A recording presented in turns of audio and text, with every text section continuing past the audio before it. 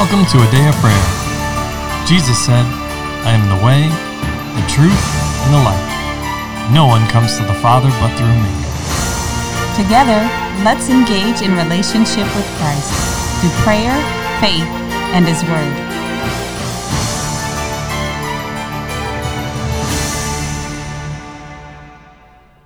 Good morning, everybody. My name is Layla, and you're listening to A Day of Prayer's morning Bible study. We're so glad you could join us this morning, but before we get into the Word, let's take a moment and pray.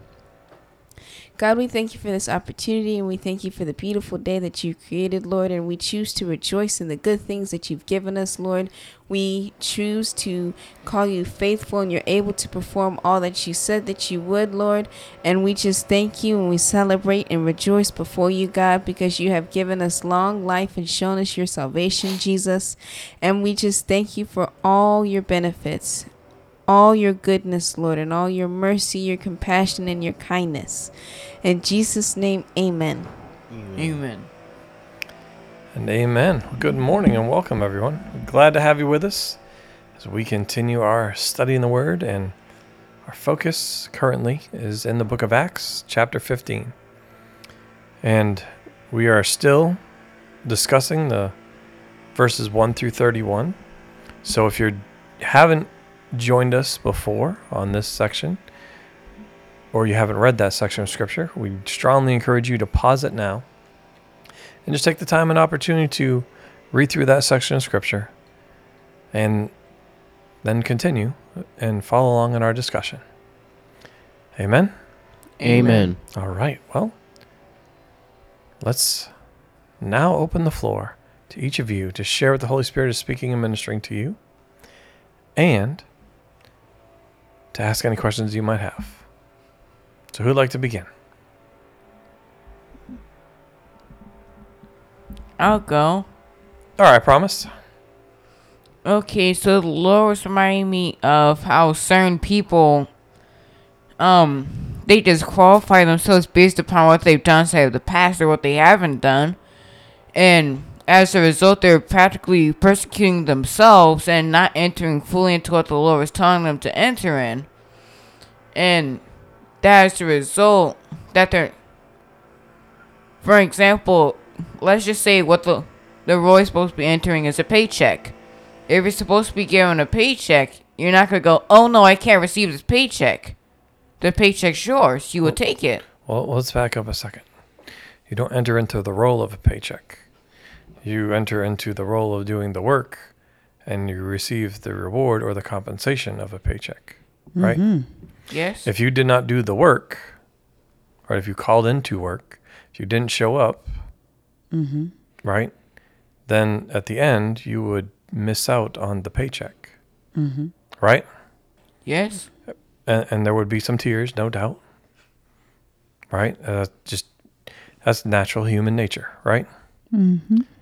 Because we all want the reward, we all want the blessing and the benefit, but how many are actually willing to do the work or to fulfill the role that they have been given?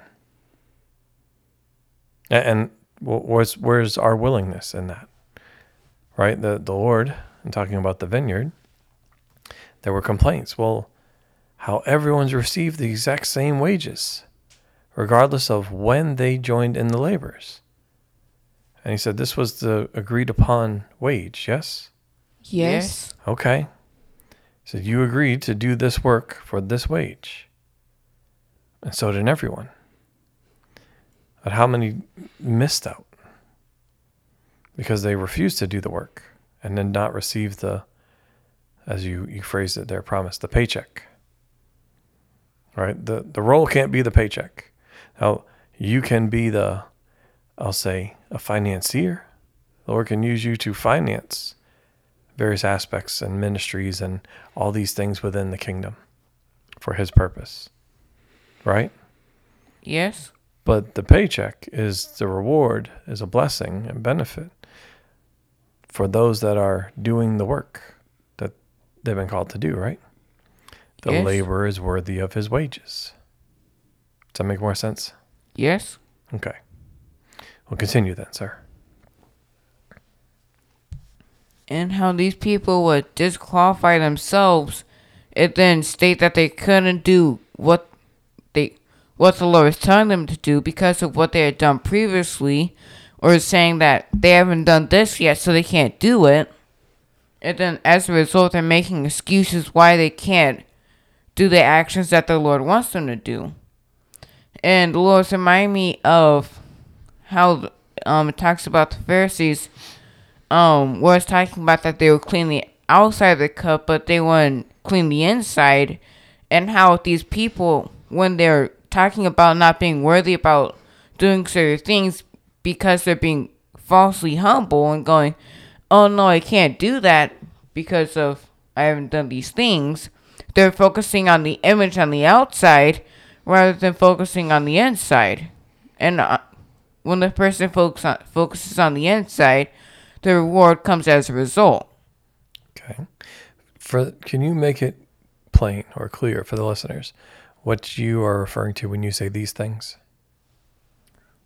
If the Lord calls someone to be a pastor or fill a ministry role, but the people are going, no, I can't be a pastor because I've done these past sinful acts, or I haven't done this great deed like saving someone, and basing all their whole metric based on that, and saying, no, I can't be a pastor because of these things, that they don't get the reward of fulfilling the role that the Lord has for them. Okay, so they're basing their acceptance on their works versus the grace of God. Is it right? Yes, Mommy? All they would have to do is come to Christ, right? You have to be saved first, and then repent. And in the mind of God, it's as if you have never sinned before, right? You have a clean slate and you're free to move forward and able to move forward in the thing that he asked you to do. Okay. Mm-hmm. But then let's also look at that, right? Because it comes to disobedience and rebelliousness, right? If you're asked or told to do something and you refuse to do it, would that not be sin? Yes. So if someone gives you, hey, we'll go back to your example. Here's the role I want you to fulfill, right? Here's the job.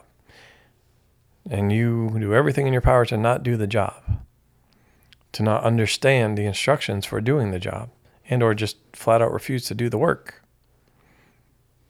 There's an issue, right? Yes.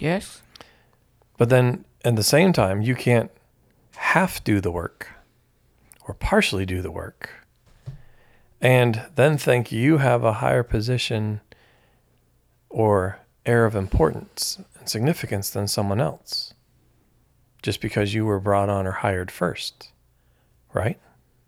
Yes, in the natural, there are things like seniority and all those like wonderful, there are benefits that come as a result of that. Okay. But here we're not talking about natural means. We're talking about the kingdom. Amen. So there's a difference. And the standard and the scale for the kingdom is what the Lord said the standard and scale was. And we see that pattern example set forth in Jesus. Right? Yes.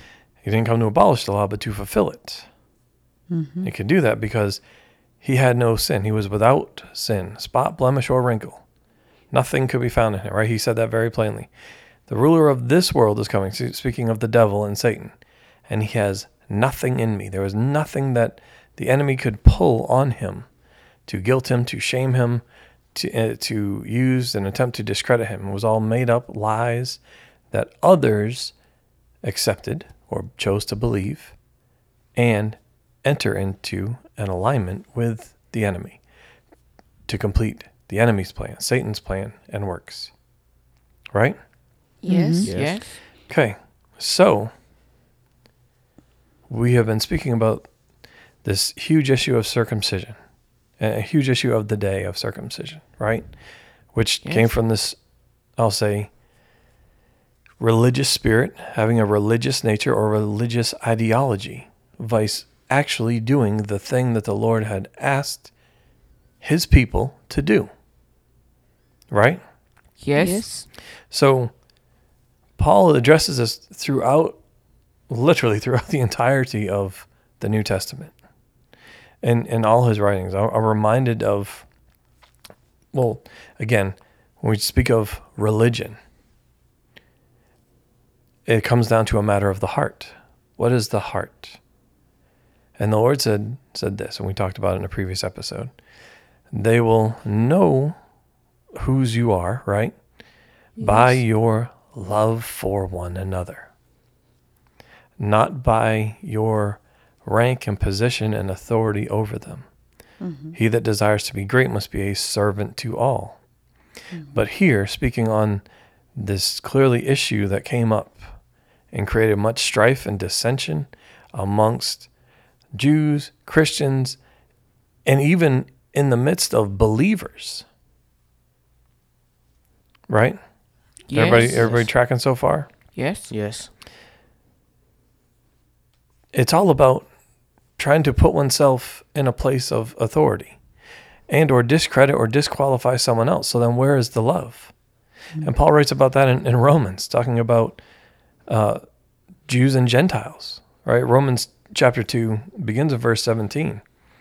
It says, indeed, you are called a Jew and rest on the law and make your boast in God and know his will and approve all things that are excellent, being instructed out of the law, and are confident that you yourself are a guide to the blind and light to those who are in darkness, an instructor of the foolish, a teacher of babes, having the form of knowledge and truth of the law. But then he goes into these questions. So do you teach another and not teach yourself? You say, hey, don't commit adultery. Do you also commit adultery? Right? You who abhor idols, do you rob temples? Right? So he's going in and literally picking the argument apart, saying, wait, you're saying this is what matters, and you have to follow this, the law. Right? Yes. But then he's saying, wait, you don't even follow it. If you are God's people, and that's for anybody that claims to be a Christian believer, not just talking about Jews and or Gentiles, right? Mm-hmm. This is for each of us to examine ourselves. If we truly make the claim that we are Christians, we are disciples of Christ, we are followers of Jesus, when we believe in him, should we also not see the physical manifestation in our lives, which would denote there is a difference in how we carry and conduct ourselves according to the standard and pattern set forth in Jesus? Yes. So Paul in Romans is picking apart the argument, which is the same thing that John the Baptist did, or in Jesus. Right? Don't say to yourself, "Oh, we're sons of Abraham," and right. Don't say those things, because you're doing all the things that are in opposition that Moses and Abraham taught their sons and their children and the tribes about. Which is what they received from the Lord. Paul's saying, I'm doing the same thing to you here and now. You can't fall back on this, right? Because then he continues, and that's in Romans 2, verse 23. You who make your boast in the law, do you dishonor God through breaking the law? And it says, for the name of God is blasphemed among the Gentiles because of you. And then in verses 25 through 29, he even goes in to and discusses circumcision again. Right? For circumcision is indeed profitable if you keep the law, but if you are a breaker of the law, your circumcision has become uncircumcision. Therefore, if an uncircumcised man keeps the righteous requirements of the law, will not his uncircumcision be counted as circumcision? And will not the physically uncircumcised, if he fulfills the law, judge you who even with your written code and circumcision are a transgressor of the law? For he is not a Jew who is one outwardly, nor is the circumcision that which is outward in the flesh, but he is a Jew who is one inwardly, and circumcision is that of the heart, in the spirit, not in the letter, whose praise is not from men, but from God. And then he goes into the difference, right? But he's saying, he continues with the difference. And it says, and this is in chapter 3, verse 21, but the righteousness of God apart from the law is revealed, being witnessed by the law and the prophets. Even the righteousness of God through faith in Jesus Christ to all and on all who believe. For there is no difference. For all have sinned and fall short of the glory of God, being justified freely by his grace through redemption that is in Christ Jesus. And of course he continues. So I'll stop there and give the opportunity for you to search that out on your own. But is coming to the same conclusion, and he says it everywhere. It's about the heart. And the Lord gave us this freedom. And let's walk in that freedom that he's given us. It's not just about whether we have done this one act or this other thing outwardly, but what is our heart towards the Lord? Right? That's even in what's known as the Shema, right? Hear, O Israel, the Lord our God is one, right? Yes. And in the commandments, you shall love the Lord your God with all your heart. It's also in the covenant that their heart would be towards the Lord. It's not just about the land, it's about their heart towards the Lord. And so I say that, and it's not just about Jews, it's not just about Gentiles. Let's examine ourselves. What is our heart before the Lord? Right? Yes. Is he our God, and are we his people? And that can only happen if our heart is towards him. Right? Love the Lord of God with all your heart. Heart is always first. Right? Mind, heart, body, soul, strength is typically how it's stated. Right? But the heart matters. Our heart towards the Lord is what he's looking for. He says it throughout scriptures. Oh, that they would have a heart towards me. Right? He says that these people honor me with their lips, but their heart is far from me. He's looking at the heart. He's always looked at the heart.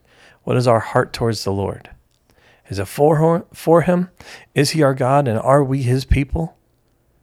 And then as a result of that, he continues to bless us with everything that he promised in the covenant? Or is it apart from him? And as a result of sin and the consequences of that, do we experience the curse? That's described in Leviticus 26 and Deuteronomy 28. The consequences of disobedience, of sin, of rebelliousness. And if we find ourselves in the latter, well, let's examine that and acknowledge that and bring that before the Lord and repent and come back into alignment with him. Make our heart towards him. Make him the desire and affection of our heart. Where your heart is, there your treasure is also. So let's let him be our treasure, or the pearl of great price. He being our God, and let's us be his people. Amen? Amen. Amen. Well, there's a lot in there, so let's pause there for today. Allow the Holy Spirit to minister to each one. And let's be spotless and blameless before our Lord and Savior. He's already done the work. Let's just receive what he's done. Yes, Dad. It's a gift. Can I get a volunteer to close out in prayer, please? I will. All right, promise. Lord, I thank you for today. Just thank you for providing us with your word, Lord, and just giving us the ability to understand it, Lord. And Lord, I also just thank you for just showing us things to come, Lord, and showing us where we may have fallen or become faulty, Lord, so that we may correct it, Lord. In the name of Jesus, amen. Amen. Amen. Amen. Well, we love you. God bless you, and have a wonderful day.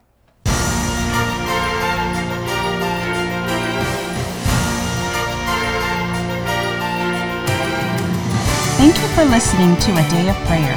We trust the Lord that you are strengthened and encouraged in your relationship with Christ. Visit us on our website, adayofprayer.org, where you can check out our blog, find additional study resources, or shop the official A Day of Prayer store. Remember, Jesus said, I am the way, the truth, and the life. No one comes to the Father but through me. So until next time, take care and God bless you.